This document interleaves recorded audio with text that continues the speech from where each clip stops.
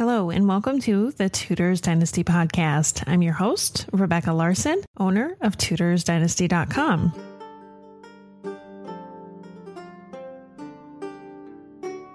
If you're new to this show, welcome. If you've listened before, welcome back.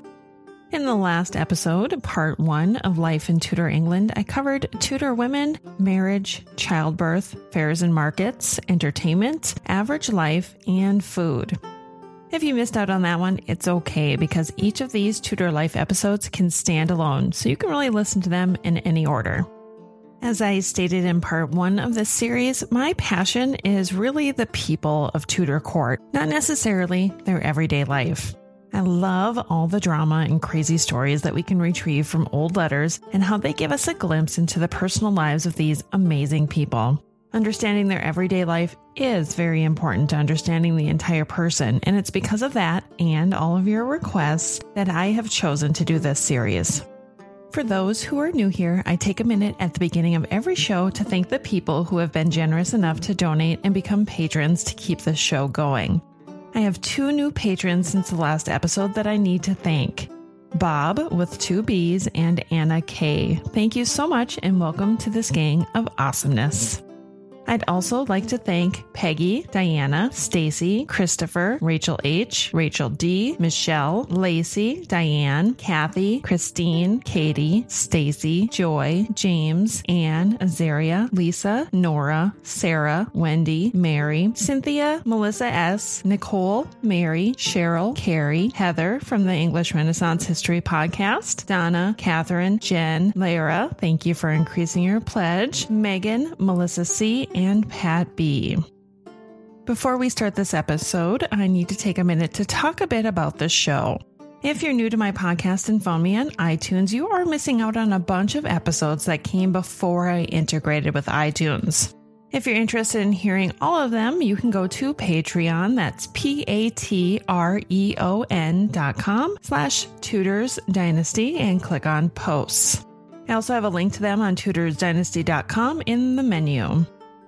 If you find me on iTunes, I'd also love to see some more ratings and comments there as well. The more reviews, the higher I will be on the recommendation list for other Tudor lovers. Without all of your support, I wouldn't be able to continue with these podcasts, so I cannot thank you all enough. You know what? It's not only my podcast that you support, but also my website. All the money received from patrons like you go right back into the show, the cost of running the website, and research materials, including subscriptions to those hidden or hard to find documents and books. Believe it or not, I do have a full-time day job, and this is something that I do in my ever-decreasing downtime.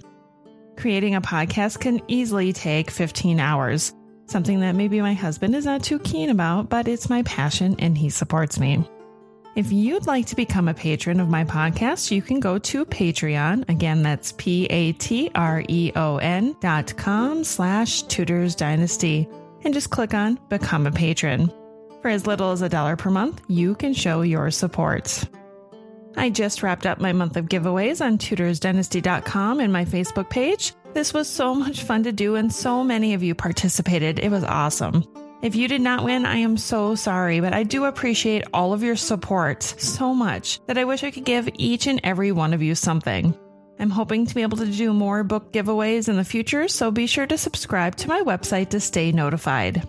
If you don't know how to do that or haven't already, please feel free to send me an email at tutorsweekly@gmail.com. That's tutorsweekly@gmail.com, and I will send you a link. With that, this episode could not have happened without some wonderful books to guide me along the way. A big thanks to Ruth Goodman and her book, How to Be a Tudor, and also the Encyclopedia of Tudor England. Those 2 books were instrumental in obtaining proper information to relay to you. I will have an article transcript of this episode posted in a few days with all of my sources listed. Okay, let's get on with the show. Sit back, relax, and prepare to be transported back in time to life in Tudor England. When it comes to music in Tudor England, it's easy to forget what an important role it took in everyday life. Henry VIII alone is attributed to over 30 compositions. He wasn't only a composer, he sang, played the lute, virginals, organ, and wind instruments, including the recorder. He was also quite the dancer. In his younger years, he was really quite the catch. Music of this era was influenced by current events or personal experiences. Most of the Tudor household were musically inclined, and it was important to Henry VIII that his children were musically inclined as he was. His eldest child, Mary, could sing and play the lute and virginals. His second child, Elizabeth, was a little more like her father in the fact that she wrote some instrumental pieces and she also played the virginals. The king's longed-for heir was no different. Edward also played the lute and virginals and possibly the viol, which was a type of cello or violin. Now, the virginals would be a keyboard instrument of the harpsichord family, and the lute was a plucked string instrument with a long neck with frets. It had a rounded body with a flat front. For musical performances at court, the presence of recorders, flutes, virginals, and lutes were most common. Among the lower classes, it was common for bagpipes and fiddles to be played. During the 38-year reign of Henry VIII, both gentry and peerage became patrons of music and hiring musicians to play music within their households. Music really became an integral part of Tudor life, with musicians hired to perform at colleges and various events. Masques were common during the reign of Henry VIII and developed out of English tradition. Disguised dancers would perform a piece which would draw the crowd into a dance. Here's a quote from History of the Mask genre. During the reign of Henry VIII, courtiers began to take a greater role in the entertainment, often entering as the maskers or disguisers, and the entertainment began to include the taking out of nobility, the invitation to dance that was extended to nobility in the audience by the masked entertainers. Henry VIII played an important role developing the genre. He often took part in the events, set designs, and choreography. Henry enjoyed being part of the entertainment as well. We can look no further than Anne Boleyn's first recorded appearance at Tudor Court with the Chateau Vert pageant on Shrovetide Tuesday, and it was performed at York Place, which later would become Whitehall Palace. Here's a quote from Eric Ives' biography on Anne Boleyn. The theme of the opening tournament on the 1st of March was unrequited love. And this was continued when festivities reached a climax on the evening of Shrove Tuesday with a characteristically Burgundian pageant, the assault on the Chateau Vert. There were 8 court ladies involved, each cast as one of the qualities of the perfect mistress of chivalric tradition. Beauty, honor, perseverance, kindness, constancy, bounty, mercy, and pity, with Anne playing perseverance and her sister Mary, kindness. The king's sister Mary led as Beauty, with the Countess of Devonshire as Honor, 2 women who would be among Anne's most implacable opponents, while the other characters, Constancy, was played by Jane Parker, soon to be Anne's sister-in-law. They wore white satin, each with her character or reason picked out 24 times in yellow satin, and the headdresses were calls of Venetian gold set off by Milan bonnets. Opposite the ladies were the 8 male virtues. These virtues constituted the ideal courtier: amorousness, nobleness, youth, attendance, loyalty, pleasure, gentleness, and liberty. Of course, Henry VIII played the lead role for love. A beautiful contrast to the ladies in white satin, the men wore caps and coats of cloth of gold and tinsel, with blue velvet buskins, which were calf-high boots, and great mantle cloaks of blue satin. Each had 42 scrolls of yellow damask, on which were pasted in blue letters the name of the role they were to play. Masks with their elaborate set designs, beautiful costumes, and impressive stage mechanics were wonderful displays of majesty, power, and wealth. If you've ever watched the movie Footloose, this next story will sound a bit familiar to you. In June 1066 in Yorkshire, an alehouse keeper got into trouble for holding Sunday dances that were attracting over 100 young people to dance to the music of a piper and drummer. The problem was a little different than Footloose, as parishioners were more upset that the dances were happening on the Sabbath during church service than dancing alone. Dancing was a popular pastime among all of England. As a courtier, it was imperative to know all the dances in order to participate at court events. The king, Henry VIII, was a beautiful dancer, and he often used his skills leaping, quote, like a stag, to show off his strong calf muscles. He had also been reported to dance until dawn. Sometime around 1500, a man by the name of John Bannis created a book in which he kept notes on 26 dances as well as 13 pieces of music. The dances in his book are for 2 or 3 dancers, and his notes don't remark on the steps or motions, more on the patterns that were made from dancing in a group. Sir Thomas Elyot's book named The Governor used dance as a means to teach moral virtue and also described how each step reflected and encouraged certain noble qualities in the dancer. He went on to say how every dance began with a respectful bow or curtsy, and one can presume that they also ended as they had began. Tudor dances tended to be on the slower side and were more stately than the lower classes' country dances, but not all of them, as you'll see from these dance descriptions. The Basque dances were noted for their formality, with small gliding steps in which the feet remain close to the ground.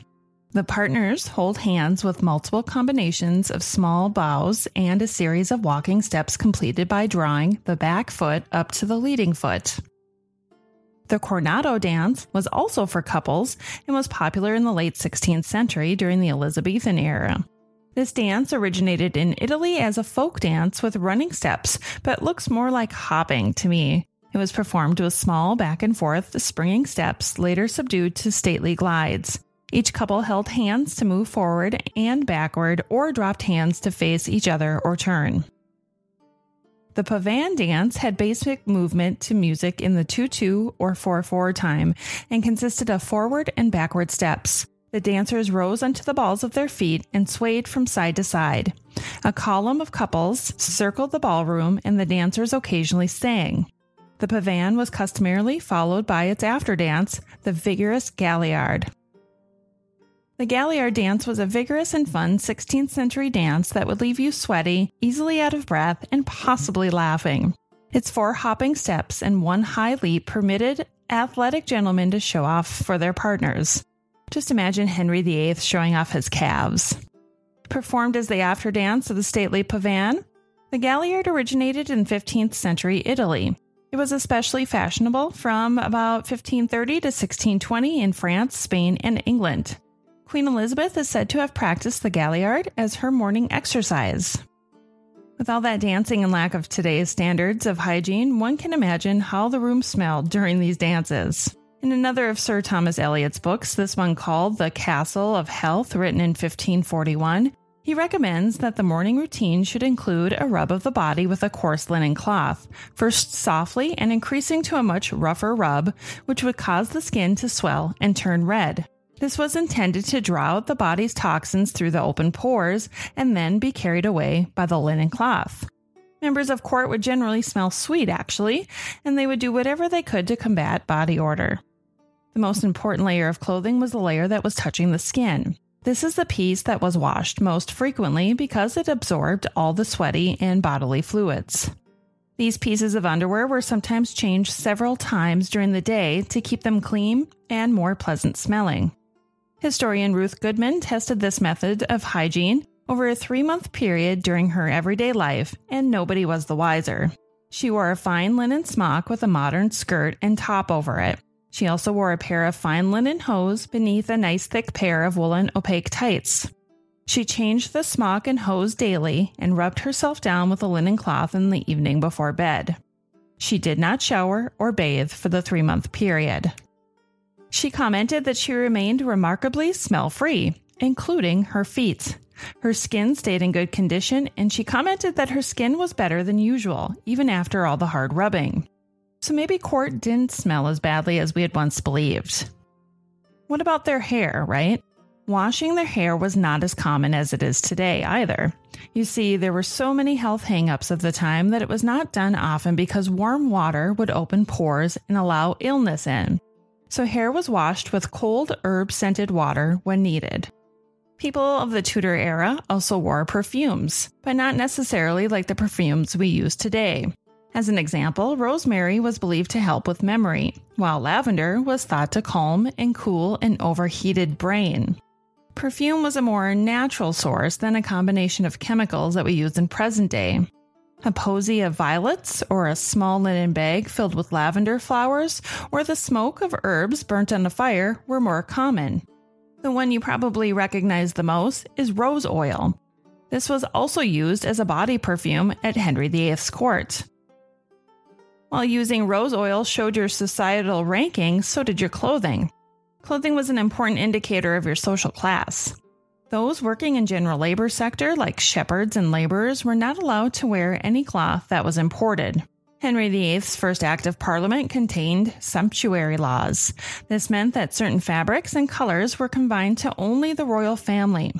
The Acts of Apparel stipulated that only royals could wear the color purple. Here's part of the Act from 1509 saying that sumptuary laws were passed during Henry's first Parliament to preserve rank and ensure no subject dressed above their rank. These laws were passed and prohibited anyone below the rank of Knight of the Garter, with the exception of certain lords, judges, and those of the King's Council and Mayor of London, to wear velvet in their gown and doublet, or satin or damask in his gown or coat. Others with the title of Earl or higher could wear sable fur. With that being said, other furs could be worn by lower ranks. Here are some more specifics. Being it ordained by the authority of this present Parliament that no person of what estate, condition, or degree that he be, use in his apparel any cloth of gold, of purple color, or silk of purple color, but only the king, the queen, the king's mother, the king's children, and the king's brother and sisters. No man under a duke may use in any apparel of his body or upon his horses any cloth of gold of tissue. No man under the degree of earl may wear in his apparel any sable furs. No man under the degree of baron use in his apparel of his body or his horses any cloth of gold or cloth of silver of tinselled satin, nor no other silk or cloth mixed or embroidered with gold or silver. No man under the degree of Knight of the Garter wear in his gown or coat or any other of his apparel any velvet of the color of crimson or blue.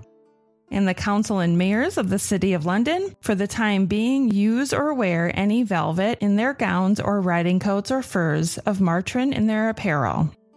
There were also certain clauses that prohibited the wearing of foreign wools and furs, which protected local businesses and trade. In the 16th century, there was an unprecedented revolution in dress. First, the introduction of sleeves, which would now be made of different material and color than the gown itself. This opened up many options for sleeve changes with the dress.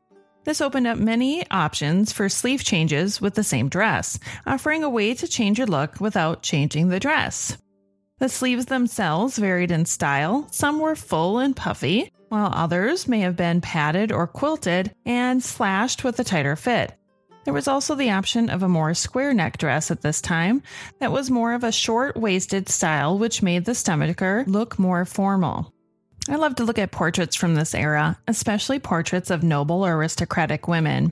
When we look at the portraits of the wives of Henry VIII, we see some of the most beautiful dresses of the early to mid 16th century. At this time, the length of a woman's gown marked her rank. If you were a countess, baroness, or a lady of a lower rank, you would be ranked by the length of your train.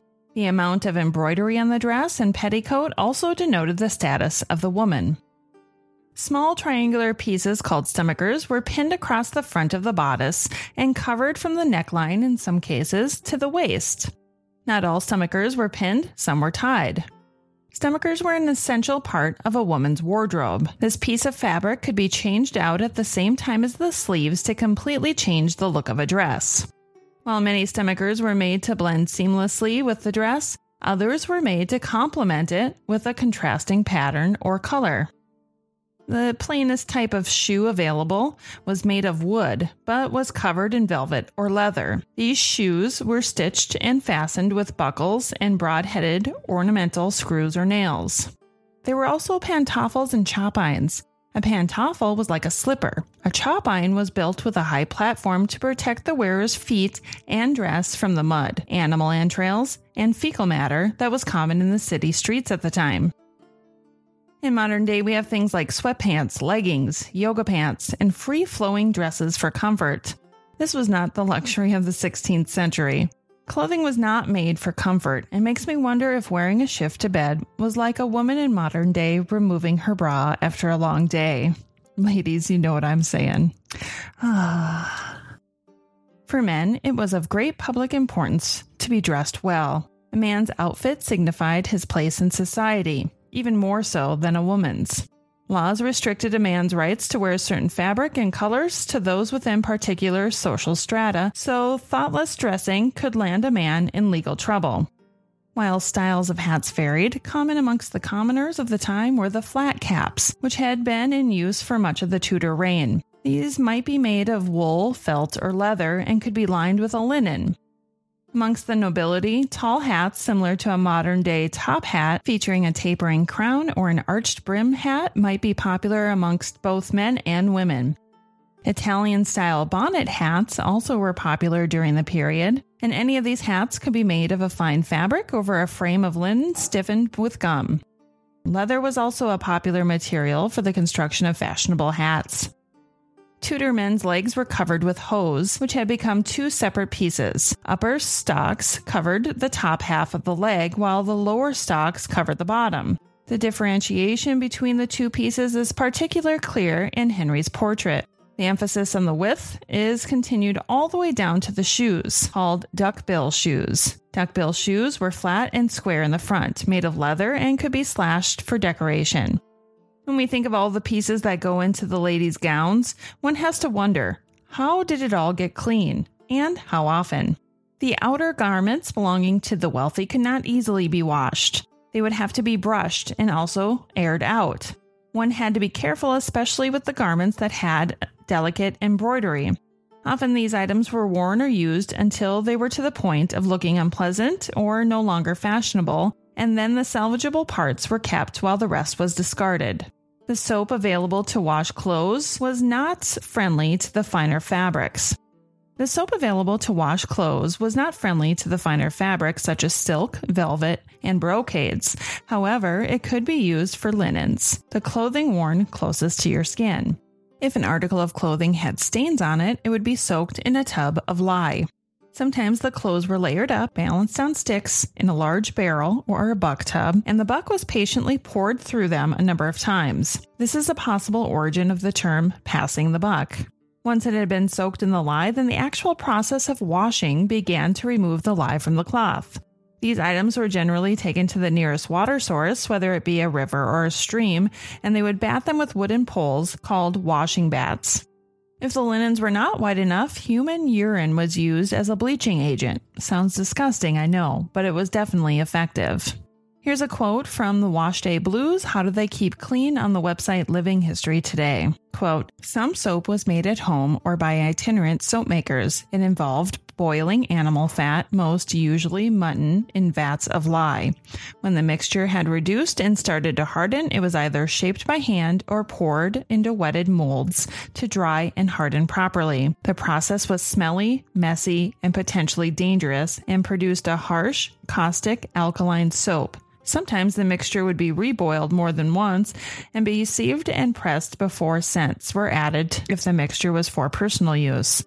In 1524, it was recorded as costing 1 shilling per pound, and soap makers could be fined for selling their soap too wet so that it weighed more. Country folk boiled up saponaria or soapwort to give a frothy and slightly greasy feeling, cleansing lather, which, when in bloom, produces a delicate scent. After the washing was complete, then came, obviously, the drying. But back then, they didn't have electric dryers like we have today. It appears that clothes were spread on bushes or laid out in communal drying fields.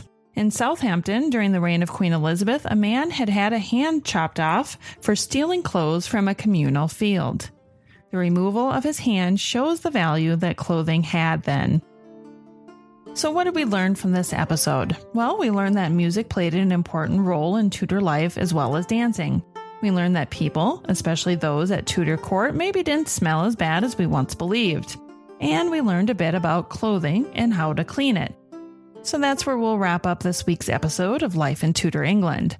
I'll do at least one more episode because there are so many topics to cover. Thank you so much again for joining me this week. Until next time.